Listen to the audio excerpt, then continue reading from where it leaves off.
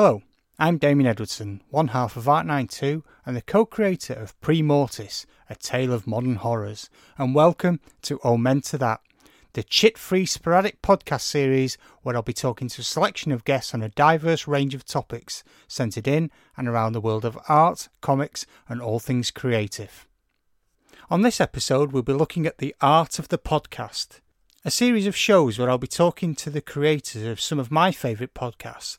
We'll look at where their inspiration to start a podcast came from, their influences, and also some helpful tips for anybody out there aspiring to run a podcast themselves. On this episode, I talked to Eamon Clark, best known as the creator of the Megacity Book Club, and as you'll hear, one of the nicest people you'll meet in comics. We talk all things from our love of comics, 2000 AD, to how Dolly Parton has saved the world. So put your headphones on and settle back as we look at the art of the podcast with Eamon Clark and the Megacity Book Club.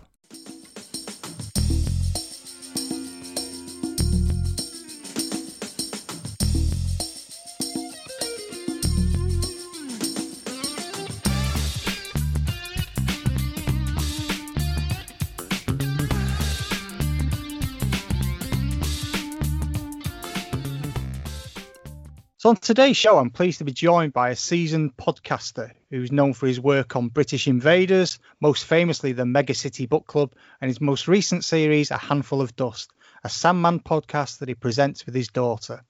In addition, he's a font of comics knowledge and a regular guest on Tony Esmond's Never Iron Anything podcast. And finally, he can usually be found in the normal world, spending countless hours in queues at Comic Cons, obtaining wonderful items and signatures that he then raffles off for his annual charity. It's my absolute pleasure to welcome genuinely one of the nicest people I've ever met in the Comics Network. A big hello to Eamon Clark. Blimey, Damien. We haven't got video on, but I'm blushing. It's true. You know me. I wouldn't lie to you. You genuinely are one of the nicest people I've met in my 3 years of being back in the comic world. Well, I'm going to get all emotional now. Thank you, Damon. Thank you for having me. It's a genuine honour and a pleasure to be here. No, thank you for coming on. I must admit, I always look forward to when you're on with Tony and other people. I think you're a tremendous guest. When you have those deep dives in some of the books that you've picked, I mean, I particularly love the Warrior episode. Yes.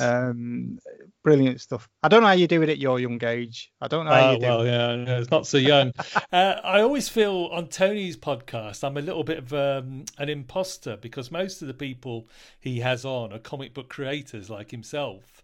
And all I do is sort of podcast about comics. But he's been very kind and had me on a few times. No, not at all. It's thoroughly entertaining. And again, of the day, I think he just wants people who actually have a passion for what they're talking about. And, you're not just a podcaster. I mean, you've also cost me a lot of money with Megacity Book Club because nearly everything that you talk about, I end up either tracking down the original issues or buying the collected editions of. So thanks for that. No worries. That's part of the plan with the podcast. So are you safe and well in these strange times? I know you're a busy man with everything that's going on, but you're all good, family good? Yes, we are all good. We're all staying safe and well. I am a busy man at the moment because I'm an NHS GP.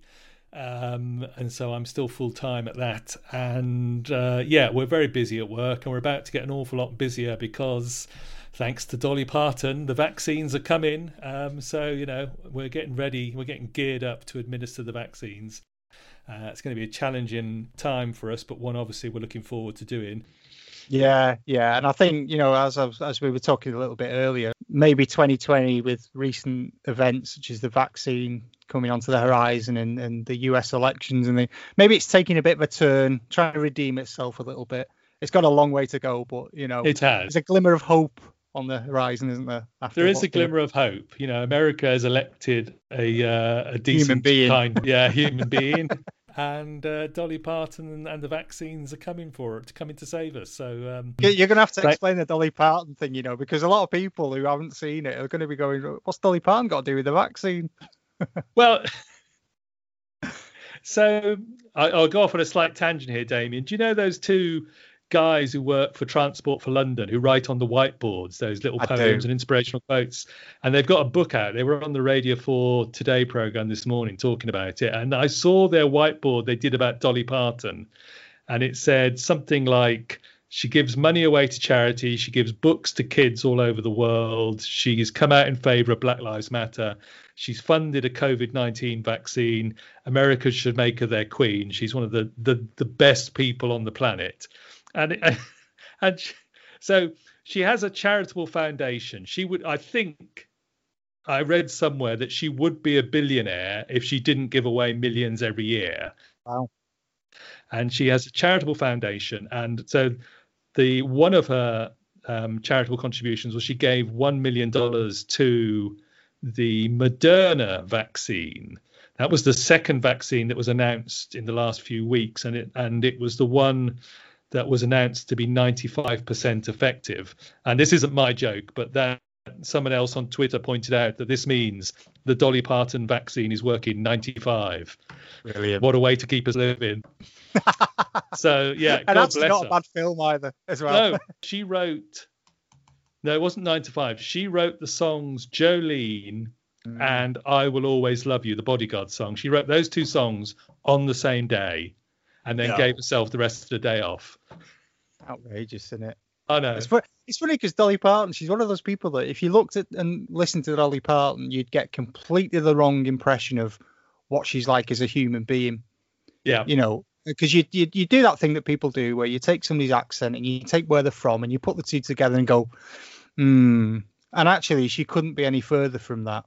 You know, she's actually a very, as you've said, a very generous and kind-spirited humanitarian, basically. She is. She's an astonishing human being. Yeah, and I've always said to H, you know, if we were lucky enough to have, you know, that kind of ability of wealth or a platform, if you don't use it to make things better for other people, you should really hang your head in shame, you know, because you really should. I think it's almost like a duty that, you know, you should try and do your best. So no, good honor. Yeah. And you know, if you're listening, Dolly, and you want to come on and talk about Eamon. Or the art do the art of country. Well, yeah. Yeah, I don't think I could deal with Dolly Parton, to be fair. She's a bit full on and she frightens me a bit. She's a bit too excitable, but she's a lovely person. Person. So you're looking forward to getting involved in the great vaccination program, I would imagine. You know, fingers crossed, and remind me as well after this. I've got a rash I need you to have a look at on the webcam, so don't dash off. Oh, dear. Okay. Just for people who obviously aren't as familiar with you, I doubt anyone listening to this. I mean, if anybody listens to this, but anybody that does, I'll be very, very surprised if they don't either know you or know of the fantastic podcasts such as Mega City Book Club. But do you want to tell us a little bit about yourself and what your history with comics in particular and how you became interested in podcasting as well? So comics starts in the 70s because I'm a real old geezer. So I start with Marvel UK comics, those black and white reprints of the American Marvels, and they were just great fun. And you'd get them weekly and they would have chopped up stories, and because it was a British comics, they would do it as an anthology, so they'd have a bit of Spider-Man or a bit of X-Men or a bit of Hulk. I loved those. They were so exciting when I was a kid getting those. I mean, I was thinking that, you know, I was going to look for one. There ought to be a podcast about Marvel UK because, you know, that was great stuff. And then when they started, you know, you get people like Des Skin, and they started doing, you know, Captain Britain, and anyway, so that was great. I loved all that. I went off to university, and I did that thing when you go to university where you think, oh no, I'm all grown up now, I'm not going to read comics. And then I've got younger brothers, and it was my youngest brother who was getting 2000 AD, and that's how I got into 2000 AD. Every time I came home, I was reading his 2000 ADs and trying to catch up on what I'd been missing. And then also I did this on Tony's podcast. I walked into a newsagent's and just happened to pick up the first issue of Warrior magazine. And for anybody who doesn't know, that was a black and white, another Des Skin production from the early 80s, where comics or like Marvel Man that became Miracle Man and V for Vendetta started, but also there was Axel Pressbutton. Father Shandor. There were some great comics in there. Real, if we pull back the curtains, we've been talking about this on my own podcast, because some of the, that's a great showcase for British black and white comic book art. So that was fantastic. And then since then, I've just, I've had, like yourself, Damien, I've had the odd gap away for a few years. Every time, you think, oh, I'm all grown up now, I've got a young family. But comics always just dragged me back in. And then I guess about, I don't know, it may be even 15 years ago that I started just fully embracing it again and really getting back into it and going to conventions and going to sign-ins and meeting all the other lovely fans and creators and just having a great time with it, really. Collecting comics, collecting art. As you say, I do get a lot of stuff signed and then raffle it for charity. It's just so much fun going to all these conventions. Of course, we can't do it at the moment, but it is coming back. We will one day. We'll stand in those queues again, Damien. Yeah, it's quite funny because it seemed like nearly every con I went to, we'd bump into each other. We did, yes. And it was nice, and I used to really look forward to sort of seeing you there and stuff. And it is a shame, but we will get back there, like you say. It's just, you got to just kind of hold your nerve, haven't you? We have. Be sensible and all that stuff. Be safe, be sensible. But just going back to some of those good times are coming. We probably won't take them for granted as much as we've done in the past. We won't. But just going back to your story when you talk about the earlier issues, I mean, the Marvel UK stuff. I mean, I grew up on a lot of those. Because our newsagent, he used to have them pegged onto a line across the top of his counter. Oh yeah, I remember they used to do that. See, I had to kind of look up, and go like, oh, have a look at that, Hulk Weekly or something like that. Tremendous books, and I used to have a load of them. But I mean, as I say, they went through a period of not being worth anything, and I just got rid of them because I was moving around, and I couldn't afford to carry hundreds of boxes of comics with me, so I had to just keep the things I really wanted. And Warrior, I mean, oh man, I've said this before, but I absolutely adore Warrior. I thought it was just such a tremendous magazine, and even now you look at the work, I think if anybody wants a masterclass in how to do black and white sequential art, just pick up some Warriors, because they're absolutely beautiful work. So you push a lot of the buttons for me it comes to your likes, and it's interesting that we probably like a lot of the same stuff. And you're right, you do drop in and out. But where did your interest in podcasting come from? So I remember being on a ski trip in the early 2000s and seeing somebody with an iPod and thinking, oh, that's interesting. And then I got an iPod, because you used to have to load them onto the iPod from iTunes, didn't you? Yeah. And this is the other thing. Years ago, I can remember saying to somebody, I hate missing some of these radio shows you hear about. It would be great to have some way of catching up on them. And the two that I started with, nothing to do with comics. One was Fighting Talk, the sports sort of comedy quiz show from Radio 5 Live. And the other was Kermode and Mayo's Film Reviews. Interestingly, I don't listen to either of them now, but I did listen to them for a long time. Yeah. And then I discovered an American comics podcast called Comic Geek Speak, who I've become really friendly with those guys over the years. And they, obviously talking primarily about American comics, and they're still going. I can't remember, they're in something like the 1800s episodes now. They're astonishing output over the years. And then there was another podcast called Slice of Sci-Fi, an American science fiction show. Right. And they used to have a quiz on, and then one week one of the quiz questions was about Blake Seven, and of course they'd never heard of Blake Seven. So I wrote them an email about Blake Seven, and then through that I ended up corresponding with this Canadian Blake Seven fan, a chap called Brian. And he started a podcast, this British Invaders podcast, which is all about British science fiction television. Right. Because he saw that there weren't any podcasts doing that sort of stuff. And then he was doing it with a guy from London, and the guy from London, I think some life stuff came up for him and he couldn't do it anymore. And so he asked me to help out, be a guest host on the podcast. And that was 12 years ago, and I've been doing it ever since. Wow. I know. It's amazing. I mean, I've looked at, obviously I've been doing a bit of digging around about the British Invaders stuff, and obviously there's some great stuff on there. I mean, if you're a fan of old British TV and those classic series, you know, I'm going to go down a rabbit hole with that. I can tell already. And you know, I was scanning through and going, you know, and things like The Prisoner and stuff. I adore, you know, that sort of stuff, and the new Avengers and the Avengers and all. I don't know. It's just honestly was, and it sounds really corny, but it honestly was a different time, wasn't it, for entertainment? It was, yeah. And I don't think we'll never get that again. You know, that kind of creativity and freedom, I think, to create. So yeah. And it's got that parallel with comic books. I'll make a tenuous connection here because just like with, say, the early 2000 AD original artwork, and we know there's all these horror stories that it was given away, it was thrown away, it was cut up, it was used as cutting boards, it was used even famously or infamously to mop up a flood. Yeah.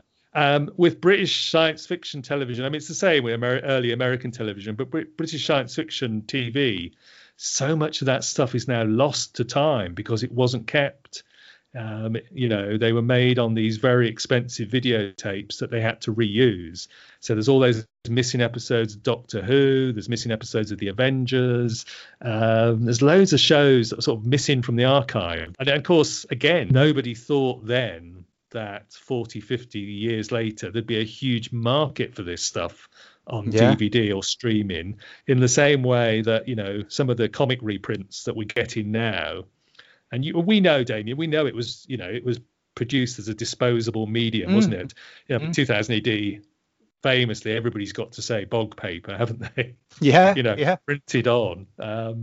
So, yeah, fascinating. It is, yeah. And it is funny. I mean, hindsight's a wonderful thing, isn't it? But, I mean, someone will have them out there somewhere.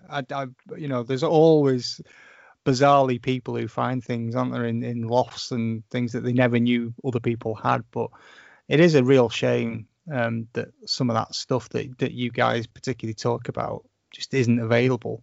Yeah. But yeah, it's a great show. I've only listened to a few of them, I'll be honest, but that's because I haven't got much time at the moment, and I know as I say, I'm just going to end up down a rabbit hole with them, so I will be catching up on.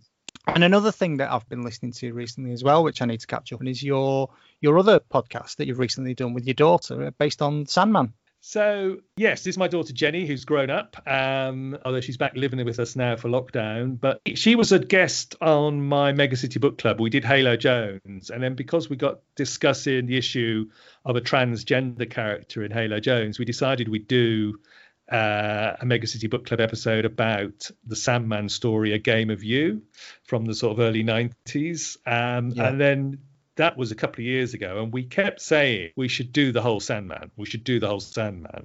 And so we eventually this year, in lockdown, like everybody else, we started a podcast. So it's finished now for now. We've done 18 episodes. They're about an hour each, and we've done the entire Sandman run by Neil Gaiman. And we've done pretty much all the spin-offs that he wrote himself, plus a few others. We basically did one trade per episode. And it's been great fun. You know, it's been an interesting reread. Jenny's views about it differ from mine. If you've listened to some of the episodes, you'll know that she calls me on my bullshit from time to time. And of course, you know, I remember reading The Sandman while it was coming out, and it was so exciting. Yeah. Because it felt like something completely new and completely different and very, very progressive for the time. Yeah. And I believe it was. But 30 years later, looking at it from Jenny's point of view, some of the stuff actually now looks rather clunky and crude, and yes, there's a lot of minorities were introduced, diverse characters were introduced, but then mostly they were killed off, which of course is a genre staple in film and television, comics and everything, isn't it? You know, that they introduce diverse characters and then they get killed off. Yeah, it's been fascinating doing that. That's been our lockdown project together. It's called A Handful of Dust, and you can find it in your podcatchers. And it's a complete project at the moment. We might come back to it with a few other comics we've talked about that we might do, or even books. But at the moment, it's finished for now. Anyway, we've done that little project. It's great. I mean, I've listened to a few. I've not, again, because it's on my, I've subscribed. So it's on there ready for me to be able to concentrate. Because I do find I need to concentrate on it because it is interesting, and it's a brilliant concept. I mean, because there is a generational difference in the way that we would read those comics and the way that somebody like your daughter Jenny reads them, with a different eye to them, you know. And it's because it's only when she calls out some of the things that you know, arguably are quite problematic these days, you know, there's some of the themes and some of the treatment of characters. I must confess that, you know, because I dip in and out of Sandman over the years quite a lot, and when I start to reread it,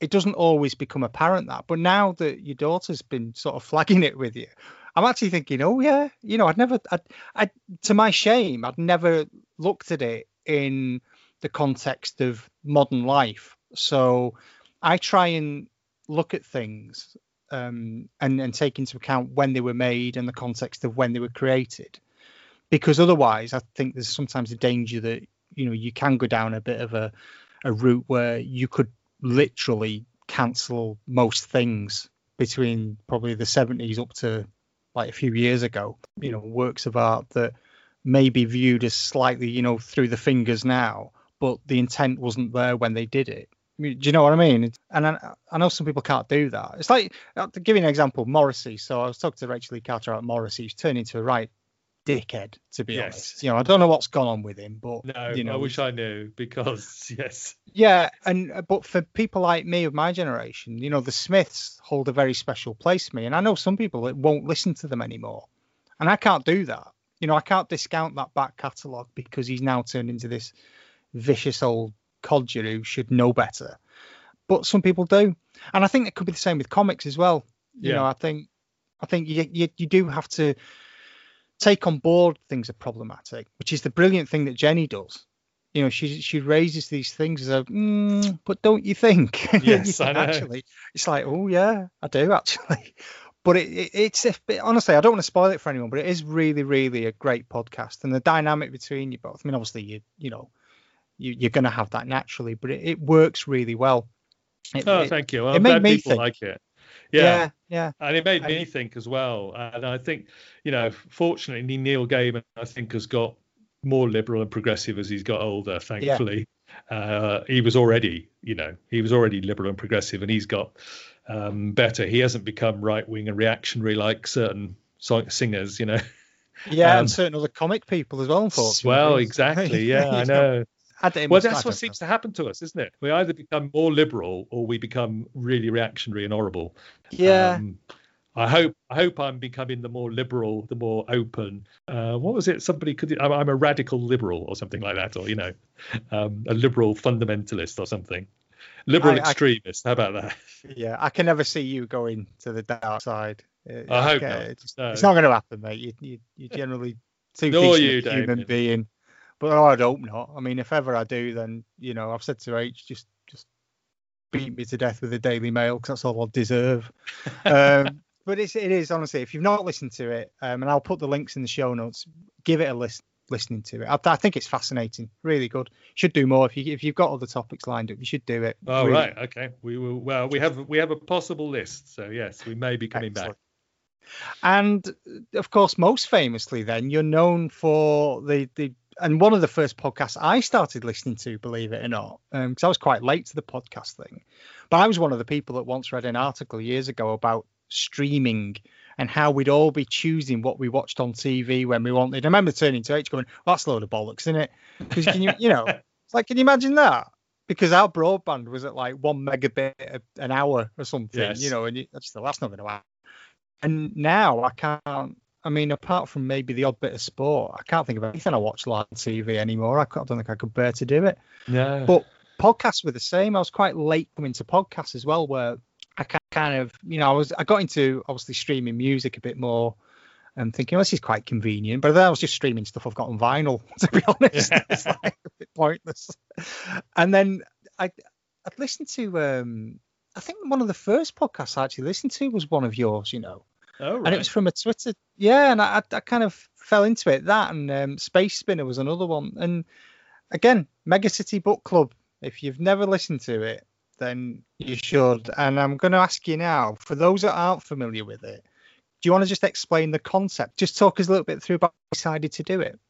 So it was 2016. So I've been doing it for just over 4.5 years now. And I don't know quite why I decided. I think I was coming up to my 55th birthday, and I was thinking to myself, well, either I'll start a podcast or I'll have guitar lessons, which I'd always wanted, but have never got around to doing. And I decided to do the podcast idea. Brian, this Canadian chap from Canada, who'd been going on at me, he said, you should do a podcast about your comics. You're always going on about comics whenever you get the chance. You should do a comics podcast. And so I had the idea to do a podcast about 2000 AD because I thought that was an area that I knew reasonably well. Plus, I knew a lot of. I'd really got back into 2000 AD. I knew a lot of the fans, and I thought what I'd do is I'd do it like a book club. I'd invite a different guest for every episode, a bit like yourself, because I've always found single voice podcasts are quite difficult to do. Well, I don't listen to many single voice podcasts. Most of the ones is a conversation. And so what I thought we'd do is I'd get a different guest on for every episode. They'd choose the book. We'd both read it. We'd talk about it for about half an hour, and I'd probably put out one a month. It soon turned out there wasn't half an hour. It was going to be more like an hour or an hour and a half to begin with. And I was doing them so frequently, and I've managed to keep up. So I put one out every fortnight. So one comes out every second Sunday. You get an episode of Mega City Book Club. They are now, I think they're averaging about an hour long. Each time it's a different guest. I've had several guests have obviously come back over the years now and done repeats, chosen other books. Yeah. And originally I was going to do some sort of, get us to do some sort of rating of the book at the end, rate it, how we would compare. But actually, because the guests choose their book and everybody basically chose their favorites, we sort of stopped doing that. But we just natter about a comic book for an hour. And it started, to begin with, I was pretty strict that it would be 2000 AD only. And I thought I'd stay on the 2000 AD range and just do that. And that it would be it was deliberately intended to be a very positive podcast. It was going to be something where, people chose the books they loved, and some of them I had to go back and scrabble around to find a copy of and then catch up on, or some of them I knew pretty well or reasonably well. And then over the years, we introduced the sort of Kevin Bacon 7 degrees of separation rule. So basically what we did do was that you could follow a 2000 AD create outside of British comics. I think the first one we did Alan Moore and Alan Davis's Captain Britain, going back to those Marvel UK comics, just because I don't think I'd ever heard a podcast talking about that run on Captain Britain. And there was another fan, this chap Duncan Nimmo was, I knew he was a fan of it, and I persuaded him to do it. And so since then we have drifted. We've done, I think it's become a sort of British comics mostly, but we do pick up the odd American comic here and there. Like I say, my daughter Jenny, we did Sandman. We've done a few other bits and pieces, but basically whatever my guests choose. And the good news, in a way, is that I've got people queuing up to come on the show. I've got this list of books to get and read, which is as long as my arm. I can't record them and put them out fast enough, in a way, I'm afraid, Damien. So it's been it's been great fun. 4.5 years of smashing fun, talking about 2000 AD, other British comics, and occasionally some American stuff. So it's great. Yeah, it's great. And it's cost me a fortune, because a lot of it genuinely has. I hope H doesn't listen to this, because a lot of the stuff you've talked about, I've had to go back and seek out, because I love podcasts where people talk about their passions for things. Yes, they're the ones I get really, really invested in, and that's what I love about your show. I just love hearing why people pick certain books and what it means to them, and when they first, what their 2000 AD origins are and all that kind of stuff. And I think one of the first ones I ever listened to was possibly the Shaco one with Conrad. Oh, right, yes. Just had me in that and the one with Fox on, was it Ant Wars? Ant Wars with Fox, I feel like I've laughed as hard for a long time when I first listened to those, because those guys are funny anyway. But they were great examples of how Americans, because you don't think about this, how people who aren't British view a great old British comic like we had. And some of the kind of references, they were like, what the hell is that? You know, and it was a great show. But I love Mega City Book Club. It's something I always look forward to. And it's one of the first thank you, Damien. Listen to. I'm not just saying it, it's true. And this series I'm doing on podcasts is I'm talking to people who do those podcasts that I genuinely have an affection for, and I want other people to learn about and hope that they might enjoy them just as much. But Mega City is great, and obviously I'm fortunate to have been on it as well, which is nice. Yes, we've just recorded another one, your second appearance. I have, yeah. Normally I'm a bit of a Juan. I only get Juan go, and then I'm never invited back. So I appreciate you having me on twice. It's very kind of you. So the whole concept of making it as a book club, then, I mean, was that because you wanted to make sure that you had a different topic each week? And I agree with you that just single voice podcasts can be quite difficult to sustain, can't they? They can, and yeah, it was. I just liked the idea of a rotating panel of guests, and I did sort of think, I might run out of guests, might run out of people who want to do it, and I have to tip my hat to the first 4 people, because I recorded 4 episodes before I put any out, and so these 4 guys, all of whom I either knew from sign-ins and conventions, or I knew from listening to their podcast, who agreed to do it, not really knowing what the format, would be or what it would turn out to be. Right. But yeah, I did wonder if I would run out of guests and I would get stuck with the same people coming back every few weeks. But actually, one of my biggest challenges at the moment is just wrangling the list and the waiting list, and trying to find slots to get everybody in, and everybody, perhaps fortunately, just about everybody has sort of like finished the one that they've done, and said, I'd love to pick another book and come back again. And they pick the book and you go, yeah, that'd be great. We'll do that. I'll put you on the list. So, it's great. There's nice no shortage. It is the right problem to have. I've got no shortage of guests and no shortage of books. I've just got so much to read and catch up on. But as you say, nice problems. And it's, for anyone that hasn't been on the show, I mean, again, just pulling the curtain back a bit, but it's a very well structured and professional way that you run it. It's not like this ramshackle event that I do here, where I generally text people questions the day before and go, have a think about this. But you really do. I've learned so much from listening to it about not just books that I've read and never really thought about in that way, but of artists, of the stories behind them. I love the Grail page section that you have, where people get to choose a particular piece of art from each book they're talking about, and why they've chosen it. I love all that. I really love knowing why people like certain things, and I think that's inspired. I mean, the Grail page bit, was that something you always had in mind, or did that just kind of come along as you were recording it?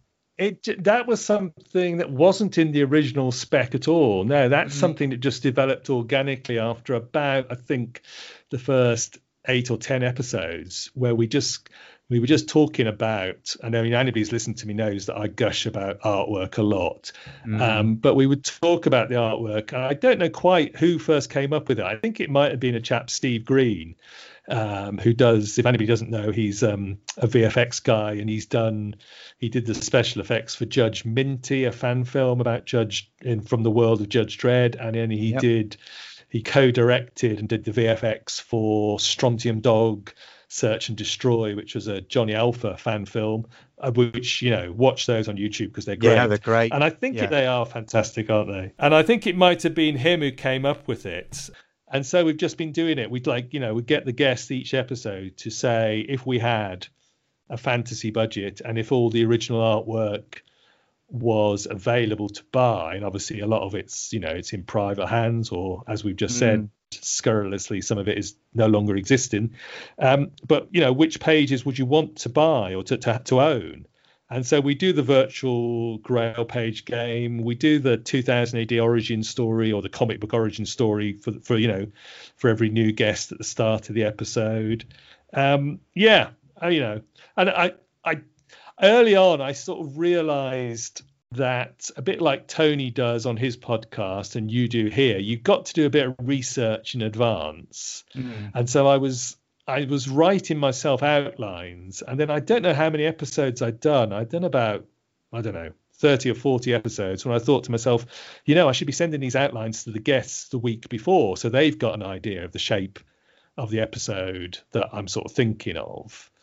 I mean, one thing I've sort of tried to avoid is just being a recap podcast where you just tell the story. You don't, to sort of it's like, anything but that. Yeah, and that's what I like about it. Is you do sometimes the recap can be in 5 minutes, and then it's all talking about the art, the process, the writing. It's wonderful. Well, that's the bit I want, is to get an angle on the story of the book.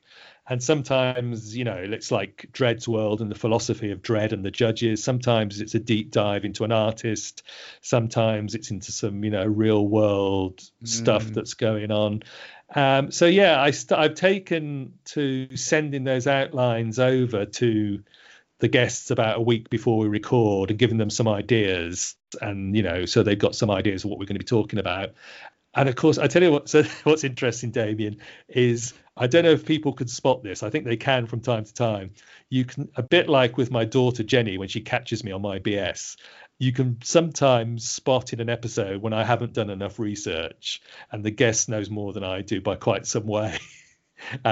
They catch me out from time to time, but that's it's part of the fun. I don't pretend to be the complete expert.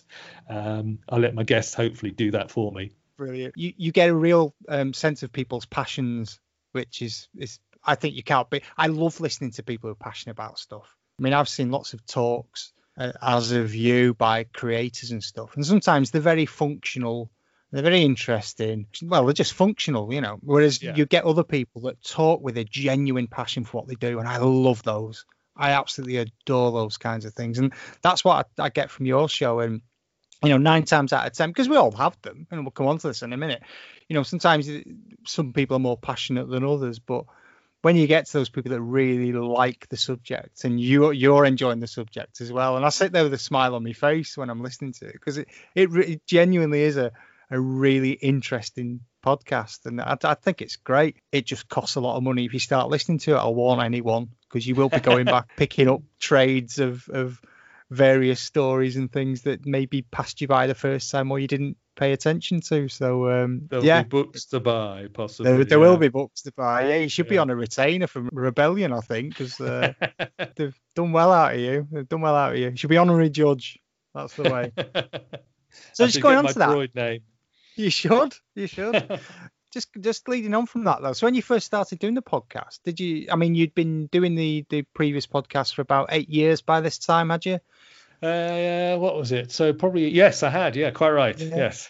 So did you have a kind of good idea of how it all worked and you were set up and ready to go? Because part of what I'm trying to do with this series of podcasts around podcasts, ironically, is to give people who maybe haven't ever done it a little bit of insight into how you do it and what kind of equipment or what kind of production stuff you do.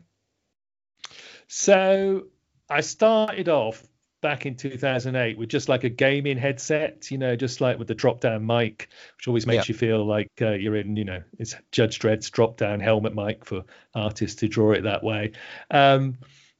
And I would record my end of the conversation on Audacity, which I'm still using. It's just a free audio editing software. And then I would just upload my end of the conversation to a Dropbox. And then Brian, because Brian's an audio wizard and a bit of a, he works in IT anyway, and he's an audiophile, and he would do all the sort of editing magic. So when I became to do my own podcast, I had to learn all that stuff myself. I got some tips from Brian, and by then I'd upgraded my microphones, and then since then I've upgraded. I've got a slight problem. I can't stop buying sort of recording equipment. Zoom, not the video conferencing software, but Zoom, the audio recording people, have got a new podcast recorder coming out in 2021, which is looking very tempting. Right. I'm keeping my eye on that. But anyway, yes, so I've got now hopefully a better microphone, a better setup. I'm still mostly recording my voice in Audacity, and then I do all the editing in Audacity, although I use a few other bits of software to sort of finish it off and turn it into the podcast MP3. And like yourself, Damien, you got to learn how to upload these files, how to add art to these, and all the metadata you put on an MP3 to make it a podcast. Fortunately, there's lots of places on the internet where you can find that stuff. Yeah, so I've learned to do all that. My kit's got more expensive and better as time's gone on, and hopefully the audio output has improved most of the time. I've had a few dodgy ones, but it's a learning process, as I'm sure you're finding yourself. Yeah. I mean, it's funny because I started doing this just as I mentioned to you before. Firstly because I was a bit lonely in the lockdown. I needed to speak to somebody else other than H, and secondly, I just thought, if I do something and somebody listens to it and enjoys it, then that's a good thing. And again, it was difficult trying to think of a theme because I didn't want to do anything that was going to be too niche. I didn't want to try and go up against something like yourself with 2000 AD or Space Spinner, because you're far, far more interesting and better than I could be. And Small Press Comics, again, we've got awesome comics, which again, I've said before, is I think the greatest sort of small press podcast out there.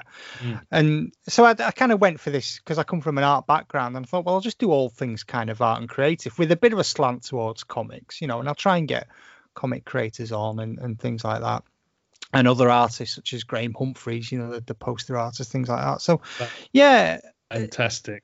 It is difficult though. It's not an easy thing to do. And I mean, somebody the other week was asking me, saying, how are you finding it? I said, it's great. I really love doing it. I love recording it. I love chatting to people, again, because the people I have are, genuinely interesting and almost infectious in their enthusiasm about their subject.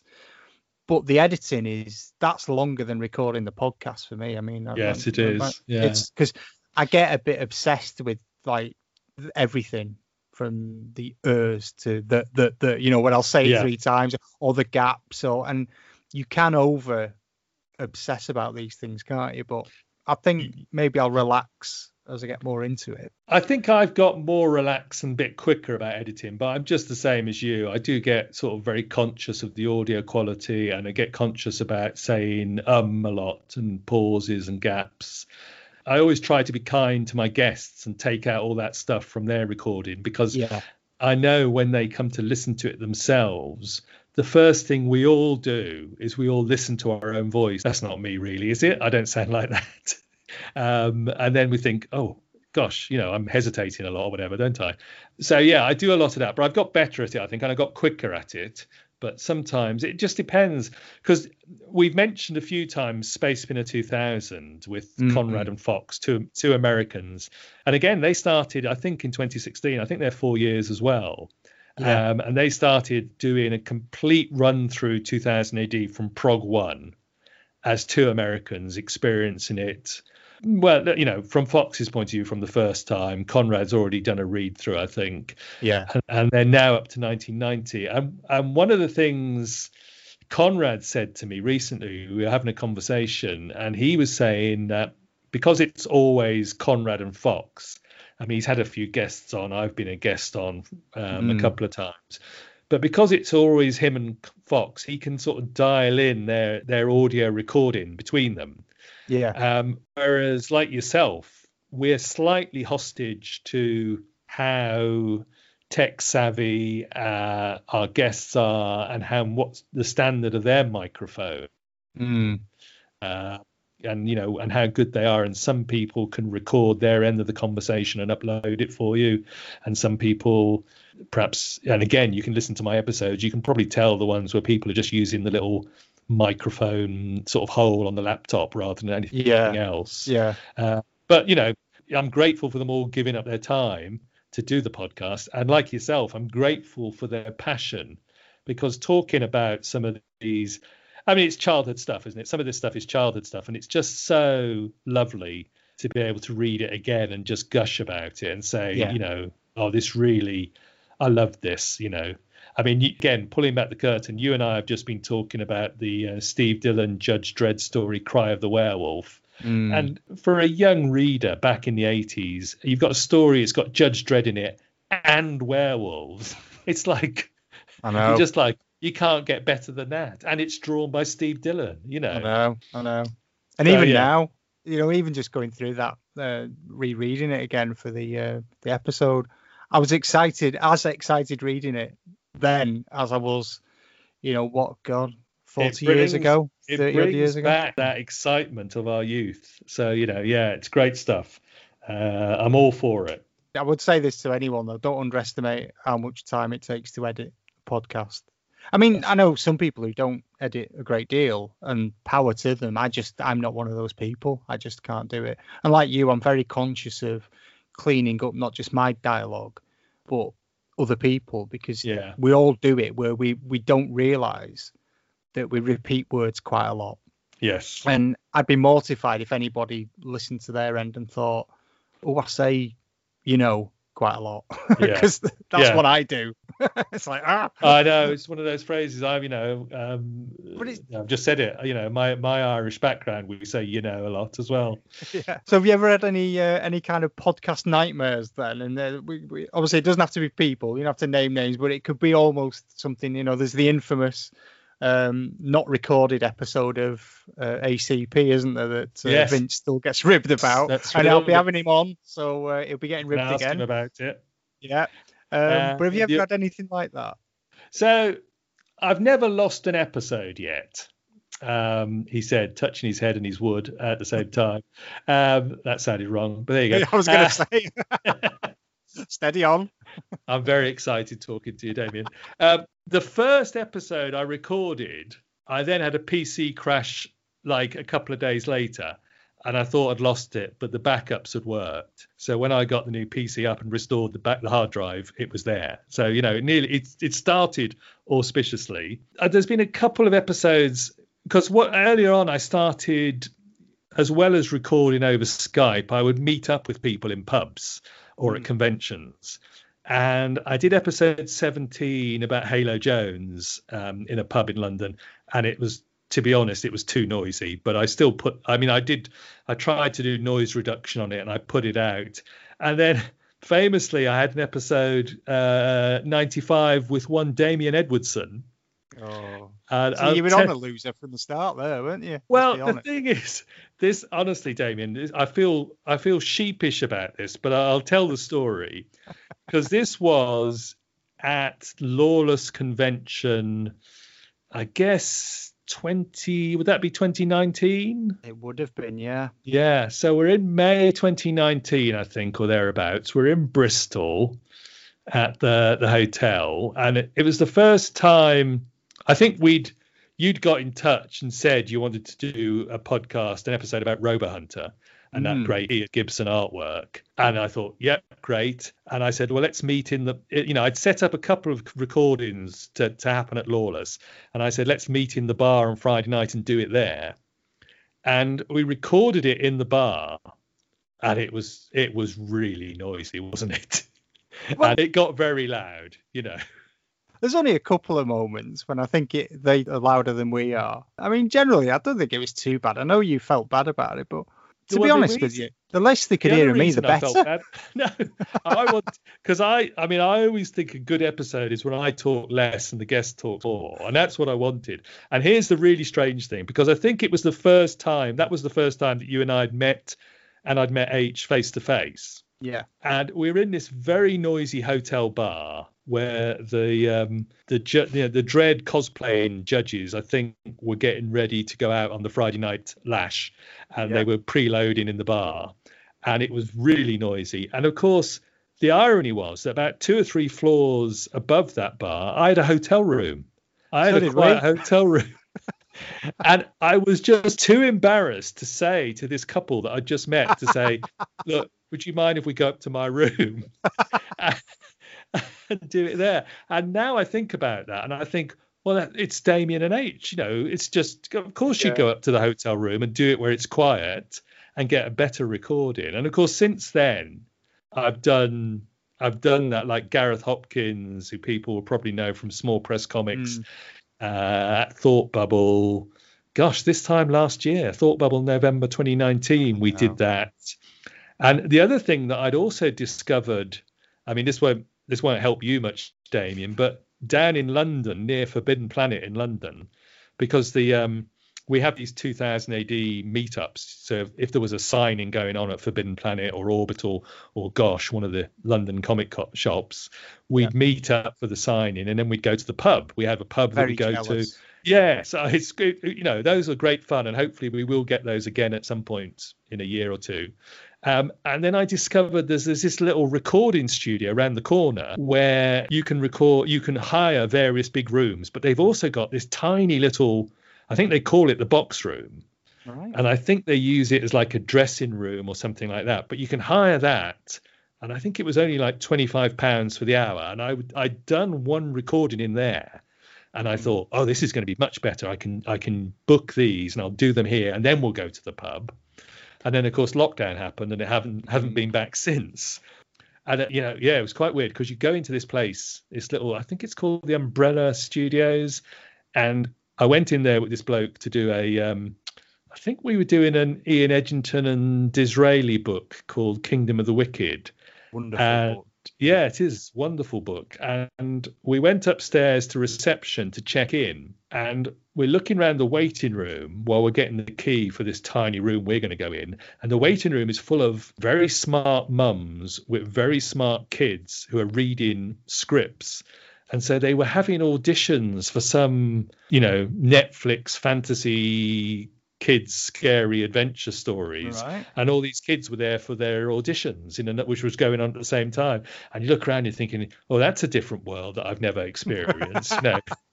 Theatre moms and their kids, But anyway, so episode 95 was probably too noisy, and it's probably what got me my only bad review on iTunes was about, I think, sadly, about our episode, Damien, just because of the noise quality. Unfortunately, I don't think it was that bad. It was a good discussion. It was your debut. Yeah. Yes. So it kind of fitted really that something would go a bit awry. Yeah, you shouldn't have hesitated asking us to go to your room, because you get to our age, mate, you just take it where you can get it, don't you? You know what I mean? And it feels like a stupid British thing to be embarrassed about. Anyway, so... Well, no, I know exactly what you mean, though, because if you would have said you would go to my room, I think I would have started laughing. And I know Age would have been laughing. It would have been, oi, you can buy me a drink first. Here we go. Yes, at least that's right. Do we not get dinner first? Brilliant. Oh, I still love that. I still think back very fondly to that. I was so nervous. I did weeks and weeks of prep for it, and then forgot all of it when we started. And I know it wasn't noticeable, but I've had one or two guests who actually found it quite a nerve-wracking experience doing the podcast. And for me, it's become a lot easier as I've gone on. Although I still have problems with my own interviewing style that I'm still working on, trying to come up with ways of doing things better. But, I appreciate that it's not always easy for some people. They get quite excited about the idea of coming on, and then they actually do it, and they can get a bit tongue-tied. I appreciate it's not always straightforward, but it's talking, again, I know we keep going back to this, it's talking about comic books. It's having a bit of fun. It's trying to tease out either some of that original passion or some of the interesting ideas that the artwork or the stories provoke. We're just after that idea of two blokes or two people in a pub having a natter about books. It does that, and I think it's wonderful. And you're still taking guests if people yes, absolutely. Are interested in putting their name. It's a long list, mind. It is a long list. Don't hold your breath. If you go to the Facebook page, you will see all the books that have been picked for future episodes, but I do try and prioritize first timers. So if you've not been on the show before and you email me mcbcpodcast@gmail.com, I will try and fit you in. I do, like we said already, David, I do have a job as well. So I don't know how I fit all this stuff in at the moment, but at least we're not going anywhere at the moment. No, that's true, but I don't know how you do it either. But keep doing it. So it's not an excuse to stop. because I need my fix of Mega City Book Club. Stop. I will be retiring from the NHS in a year's time, but the book club won't stop. You'll be pleased to hear that will carry on. I can't believe you're old enough to retire from the NHS, mate. I'll tell you, I'm afraid I am, yeah. H and I were you put something on the other week, and H and I both looked at each other and went, "He's got a painting in his loft, hasn't he?" You know what I mean?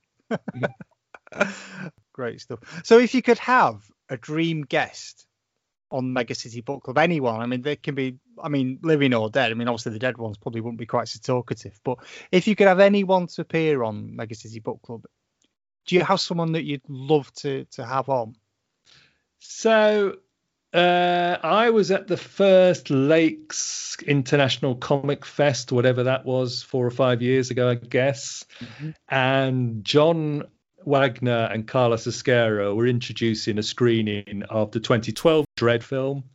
Right. And I think before the time it was due to start, about half an hour before, I was in the bar at the venue that they were going to be showing the film in, and I just managed to get to the bar and attract the barman's attention when John and Carlos walked up to the bar, and I bought them both pints, and then they came and sat down with us and chatted with us. So I suppose the answer to your question, there's me just dropping anecdotes, but the answer to your question would be the dream team would have been John and Carlos at some point, which sadly, we can't do now. And I don't think, I'm not sure John, I know he's been interviewed by Mike Mulcher for the 2000 AD Thrillcast, so he might do. I might be able to get John. The other one, the other dream guest, then I might try this one, I might have a go at this one, is I think it'd be really fascinating to see if I could get the film director Duncan Jones to come and do one, because, he's a huge 2000 AD fan. He's still in pre-production on what hopefully will become a Rogue Trooper movie. And his dad used to read comics as well. So that would be fascinating to perhaps get him. But, he's a busy chap. So we'll see. But yeah, John and Carlos would have been lovely. And who knows who I'll get on the show in 2021. We'll have a go at a few of the creators as well as the fans. Yeah, it's quite nice that way, because you've had some famous creators on there. I mean, famous in the comics world, obviously, creators previously, haven't you, that have appeared? So we had Steve McManus, who's probably the best known of the editors of 2000 AD, at least, the Golden Age editor.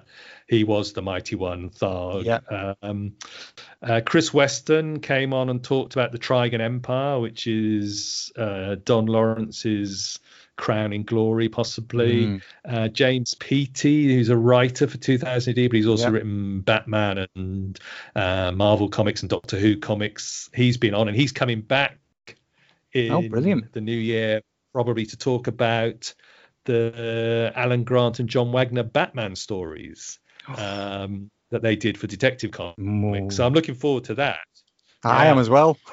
So I do get some creators on from time to time, and I do, they're very kind and generous and often retweet when the episodes come out. But it still remains primarily a fan podcast. It's a podcast for the fans. That's it, really. What about yourself? Who would you be your dream guest, either for my podcast or for your podcast, Damien? I think for your podcast, I'd like to hear someone like, again, it'd be someone like John Wagner, or I'd love to hear you talk to Brian Bolland about his life in comics and what influenced him and things like that. I just think, somebody of that level. And I'll tell you someone else as well that I've always thought would fit really well from listening to him with other podcasts would be Brian Talbot. That I think fascinating. I mean, fellow Wiganer, Brian Talbot. Of course, yes. I keep threatening I'm going to try and get him a star on. We've got this Hollywood kind of Wigan Walk of Fame where they give stars to people. And they only really started it after I'd left the council. Oh. And I keep threatening I'm going to campaign when we get out of lockdown, get Brian Talbot a star, because him and Mary deserve a star on the Wigan Walk of Fame, in my opinion, for the work they've done. But yeah, I think he'd be fascinating. For my podcast, I mean, I kind of, because I try and just do various things. Again, I'd probably similar people. I'd love to talk to some like John Wagner. I'd love to talk to someone like Brian Bolton. But I'd like to talk to a couple of other people, like, people that heroes of mine growing up. So John Waters would be one. I absolutely adore John Waters' work. David Lynch would be another one. So it's people I would never get. But if you're going to go fantasy, you might as well go big, aren't you? Mate, go big, yeah. And John Cooper Clarke, people like that. Just interesting, fascinating people that have a special place in my kind of creative heart, as it were, and influence me. You never know. I mean, it's got easy these days to reach out to people, and I've thrown a few requests out, not had anyone bite yet. But you got to keep trying. You get John Cooper Clarke. Oh well, I haven't tried John Cooper Clarke yet, but I might. Did he marry a monster from outer space? Did I? No, did he? Oh, sorry. Don't you slander H when she's not listening. I was going to say, isn't that his poem? I married a monster from outer space. Is that his poem? Yes, yeah. Well, I love John Cooper Clarke. He was one of my heroes, kind of growing up. I got very much into. I always wanted to be a punk, but I was too young, so I wasn't allowed to be. But I love John Cooper Clarke, and then, of course, he disappeared for donkey's years because of various reasons. And then he found fame again. And I remember, strangely enough, I was living down in Cambridge and I saw this flyer they were having a poetry festival. And it was John Cooper Clarke in a pub in Willingham. And the first thing I was thinking is, where the bloody hell's Willingham? Then H asked their boss at the time, and he said, it's about 5 villages that way, as it were. And we went, and it was the first time he'd done anything for I don't know how long, and he just resurfaced to do this show. And it was the most bizarre evening, honestly, because I don't think a lot of the people actually knew who he was. I think there was probably about 4 of us in the entire room that knew who he was. And it was a bit strange because the show was held on this kind of like extension they built to this pub that was like a Wild West themed, just a hall basically, with a stage at one end and a bar at the back. So I'm leaning against the bar with H, and we're just, chatting, and they're doing a bit of preamble. And I turned, and John Cooper Clarke stood next to me. And I was like going, all right, John. I said, what brings you down here? And he was just started having this chat, and we were chatting for about 20 minutes about anything and everything. And then little did we know, they were calling him from the stage going, Mr. Clarke, of course, we're just cabbing. And everybody's looking at us, and he's like, oh, hang on, I better go, and off he went. And then afterwards, I met him in the foyer, because he does this thing where he waits, and he always goes out into the kind of foyer afterwards and waits for people leaving and thanks them for coming. And he's always done it, and he still does it now as much as he can. And he just, he was shaking everybody's hand as they were leaving, and we had another chat there. But yeah, it was tremendous. So, they say never meet your heroes, but, sometimes you do, and they're every bit as delightful as you would hope. So, yeah. Fantastic. I'd like to get him on. Well, I've never met him, but I'll tell you how old I am, Damien. I saw him supporting Susie and the Banshees, would you believe? Wow. Back in the day. Fantastic. I know, yeah. True genius. He is. And I was sort of like, we realised, watching him, thinking, this guy is a genius, yeah. Yeah, I've got his book. I've not read it yet, but I've bought his autobiography. We had a little delve in there. It talks about Rhyl, when he spent some time in Rhyl, because obviously H lived near Rhyl, that's where she was born. So, and it's just fascinating. He's just an incredibly fascinating guy, but really, really nice as well, and intelligent. So back to yourself and back to your podcasting. If you were to give a single piece of advice to someone listening to this, because everybody's got a podcast these days, including me, what's the single bit of advice you give them before they even start to record a podcast? I don't know if I can boil it down to one. I mean, it's pick something you're interested in, get a few under your belt before you start releasing them, probably, and just have fun. Basically, find something that's fun, that's not going to become a chore, and do it and enjoy it. It's a great way of chatting with people and talk, pushing yourself on subjects that you want to know more about. Enjoy it, have fun. We all need a bit of fun and diversion at the moment. We do. I know everybody started a lockdown podcast, but there's nothing wrong with that, is there? Well, no, I mean, I had a few comments when I said I was doing it. It's like, oh, great, just what we need, another podcast. But then you also get nice comments of people that contact me and say, I really enjoyed it and I never knew this and I thought that was fascinating and where can I learn more about, and that's nice because that's the point of me doing this, is trying to allow people to push what they do and hopefully then spread the word of some of the things that they create so that other people will hook into it and see it as well or enjoy it as well. So, it is very much we're all trying to help each other here and hopefully entertain people as we go along, isn't it? And where else on a podcast are you going to hear Graham Humphreys talking about his work? Fantastic. I was really, really pleased because, again, that was one of the ones I threw out speculatively because I thought, well, he's probably not going to want to do it. And he just came back within a couple of minutes going, yeah, sounds great. And I was like, well, I can't afford to pay you. And he's like, well, I wouldn't expect to be paid. I'm like, oh, no. Some people have asked, but yeah, very interesting guy. And again, we try and look at process, a bit like yourself, where you delve more into the process of things or the detail. And that's what fascinates me. And it seems that some people out there like it. So great. Have you seen the 2018 Jamie Lee Curtis Halloween reboot? I have. And it starts with the podcasters, and the podcasters set it all off. Yeah. And there's two things about that, because I just watched it for Halloween this year again. And there's two things. One is that they're not getting good audio on that kit they're using. I tell you, the way their audio technique is terrible. And then the other thing is, in order to get an interview from Laurie Strode, Jamie Lee Curtis's characters, they have to pay her $3,000. And I'm thinking, you're podcasters. You haven't got $3,000. I know. It's ludicrous, isn't it? This podcasting lark's just another money spinner for me, I mean, you're recording this from your yacht, aren't you? Hey. But no, I remember that. And I wasn't podcasting at the time, but I'm sure I remember thinking to myself, I'm sure that's not how it works, But then again, you never know. We might be doing something wrong, sir. Yeah. But, and it's a terrible reboot as well, isn't it? Sadly, it was. I went in with high expectations and they were not met. No, I mean, it's one of those things that you go in there knowing it's going to be bad. You just hope it's not quite as bad as it is. And it's not the worst Halloween, because I think Rob Zombie owns that man for doing the worst reboot. But I couldn't watch it, Damien. I had to stop. No, I've only ever seen, I must confess, I've seen about half of it. And I just thought, I can't do this. It's like the Evil Dead remake. It's just bobbins. It just loses everything of the original. But the original Halloween has the pre-credit sequence of young Michael Myers, and it's done.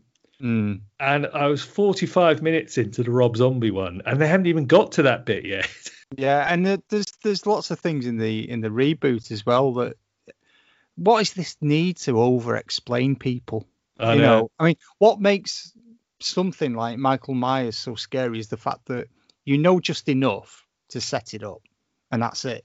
You don't need any more. And like you say, you don't want half a film going into the background of a character that's more mysterious without having it, and actually more frightening in that sense, because you don't actually know what the motivations are. But it's a common trope, isn't it? Now, I mean, they've done it with everything. They've done it. My favorite horror film's the Texas Chainsaw Massacre, and apart from the first one, and maybe the second one because it was just Toby Hooper having a bit of fun, the rest of them are just terrible. Absolutely dire. Let's do a story about Leatherface's childhood. It's like, no, don't. Let's not. I don't care. I'm genuinely not interested. Yeah. Oh, brilliant. So just going back to your work and your movie critiquing then, which is something else that I can see you going into when you've retired. The new Barry Norman, as it were. Do you want to just tell us a bit about other projects that you're involved in at the moment? So I know that you have an annual usual charity raffle that you do in aid of, is it cancer charity that you do it for? Yeah, I do all my fundraising for Cancer Research UK. My younger brother died of cancer about longer than that now, 6 years ago, I guess. And since then, I've been raising money for Cancer Research UK. And I go to, when we go to signings and conventions, I spend a lot of time queuing up and getting comics and books signed by creators. You get to meet great creators and have a little chat with them. You get to tell them how important their work is to you, which is, I think is always important. If you get to meet these people, tell them what their work means to you. And also I get to chat with, fellow fans in the queues, meet people like yourself and H.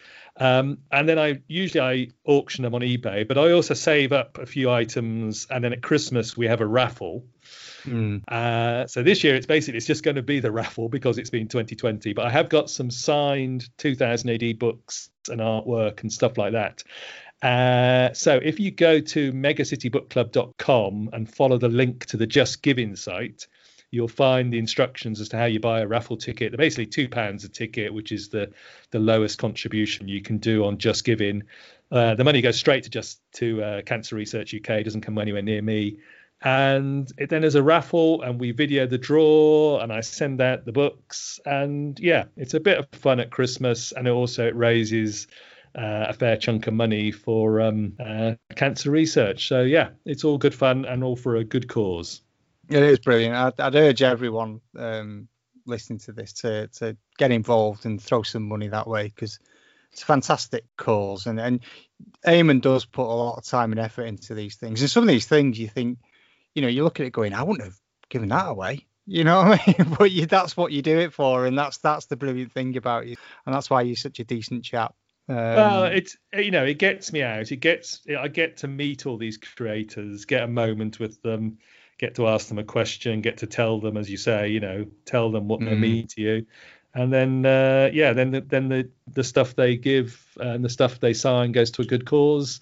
And some people, I've had the odd nice email from people who, for a variety of personal circumstances and health reasons, can't go to conventions or never could go to conventions, and they get some signed items from me, and it's sort of, they've sent me very nice emails about that. So, it's good stuff. It's a lovely community. Some of the creators, when they find out what I'm doing it for, they'll hand me a free book or something like that and sign it as well. John McCrae, actually, back at Thought Bubble last year when I met you and H there. Yeah, and I know John McCrae is one of your favourites, and he was very generous. He recorded a soundbite for my podcast about Carlos. He donated a book and signed it. He's great stuff. Yeah, he's a very, very nice guy. Again, very generous person. Yeah, thoroughly lovely human being. Yeah, and majority of people in the comics world aren't they?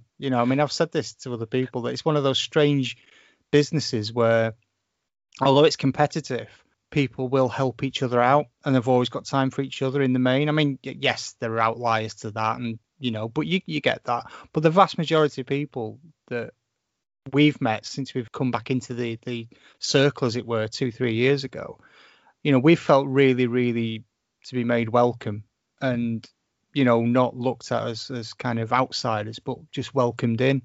And I think that's power to the whole comics community, to be honest. Yeah. I mean, our friend Tony Esmond, who's on the Awesome Comics podcast and does his own Never Iron Anything podcast, I was talking to him about this book he chose, The Altonville Club, and about terrible depictions of comic fandom in that. And I was saying, actually, just about everybody I've met through 2000 AD and comics has just been lovely people. We've all got different skills in social situations. Some of us are better than others at it, but everybody's just lovely. It seems to me. I have a great time, and I've never met. I'm fortunate. I've not had any bad experiences. We'll see what happens when I get you up to the hotel room, though, Damien. Hey, steady on. You buy me that drink first. I told you. Oh, that's brilliant. So again, I'll put all the links in the show notes. I'll include links to Mega City Book Club. I'll include links to the Just Giving stuff as well. And if you can donate it, please do, because it's a brilliant cause. And Eamon works really hard, and he genuinely is. And I'm not just saying this, he genuinely is one of the nicest people you'll meet. And if you're really lucky, you'll look at that rash as well, why he's got you in his hotel. So that's great. And is there any other projects that you're working on at the moment? I mean, I'm sure you're busy enough, because one of your projects will be saving the world through 2021. No, I mean it's just mapping out the schedule of recordings for Mega City Book Club in 2021. And as I say, if anybody's interested, particularly if you haven't been on the show before, pop me an email at mcbcpodcast@gmail.com and we'll work something out. So yeah, the main project at the moment is sorting out the schedule of recordings for the coming months, getting the raffle done. Yeah. And then I'm going to be quite busy giving vaccinations for a while, I think. Yeah. But looking forward to it. Are you going to do like a two-hander? Are you going to have one? I'm going for the double lawgivers, the boot holsters, the Ron Smith look. Yeah.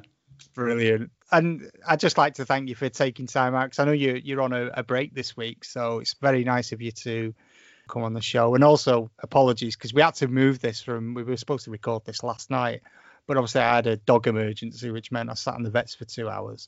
And Eamon, again, as gracious, was very, very kind and was happy to reschedule. So it's very much appreciated. And, it's no problem at all. It's an absolute honor and a delight to be on your podcast. I love the podcast. It's a real pleasure. There's no problem moving the time because, face it, Damien, there's not an awful lot in my calendar at the moment. It's not like I had a night at the opera planned. Fantastic. No, I appreciate it, mate. So just remind them where they can find you on social media, Twitter, Facebook, all the other enjoyable things that we frequent. megacitybookclub.com. So that's all one word, megacitybookclub.com. Mega City Book Club on Facebook, and then on the email and on Twitter, it's MCBC Podcast, at MCBC Podcast for the Twitter and at Gmail for the emails. And that's where you'll find me, basically. You'll get all the links there. You'll find links to the other podcasts from megacitybookclub.com. And you'll find them in your podcatcher, the same place as you find Damien's podcast. Fantastic. And if you've enjoyed this show, then obviously you can find us, as I say, as Eamon's just said, in Podbean, Spotify, Apple Podcasts. And if you want to know more about my work, then you can see me at art92.com. It's art92 on Facebook, Instagram, Twitter. You get to our age, and if you've got more than one handle, you're lucky if you remember to put your pants on in the morning. So I'd never be able to log into anything. So I hope you enjoyed this show. I know I've enjoyed it, and it's always a delight listening to Eamon. It's even more of a delight having the opportunity to talk to him. So I'd just like to thank him one more time, and you can join us next week when we'll have another episode of Amen to That. And until that time, I'll leave you with a line from a world famous humanitarian. So this comes from Dolly Parton, who said, "The way I see it, if you want the rainbow, you got to put up with the rain." Thanks for listening. Goodbye.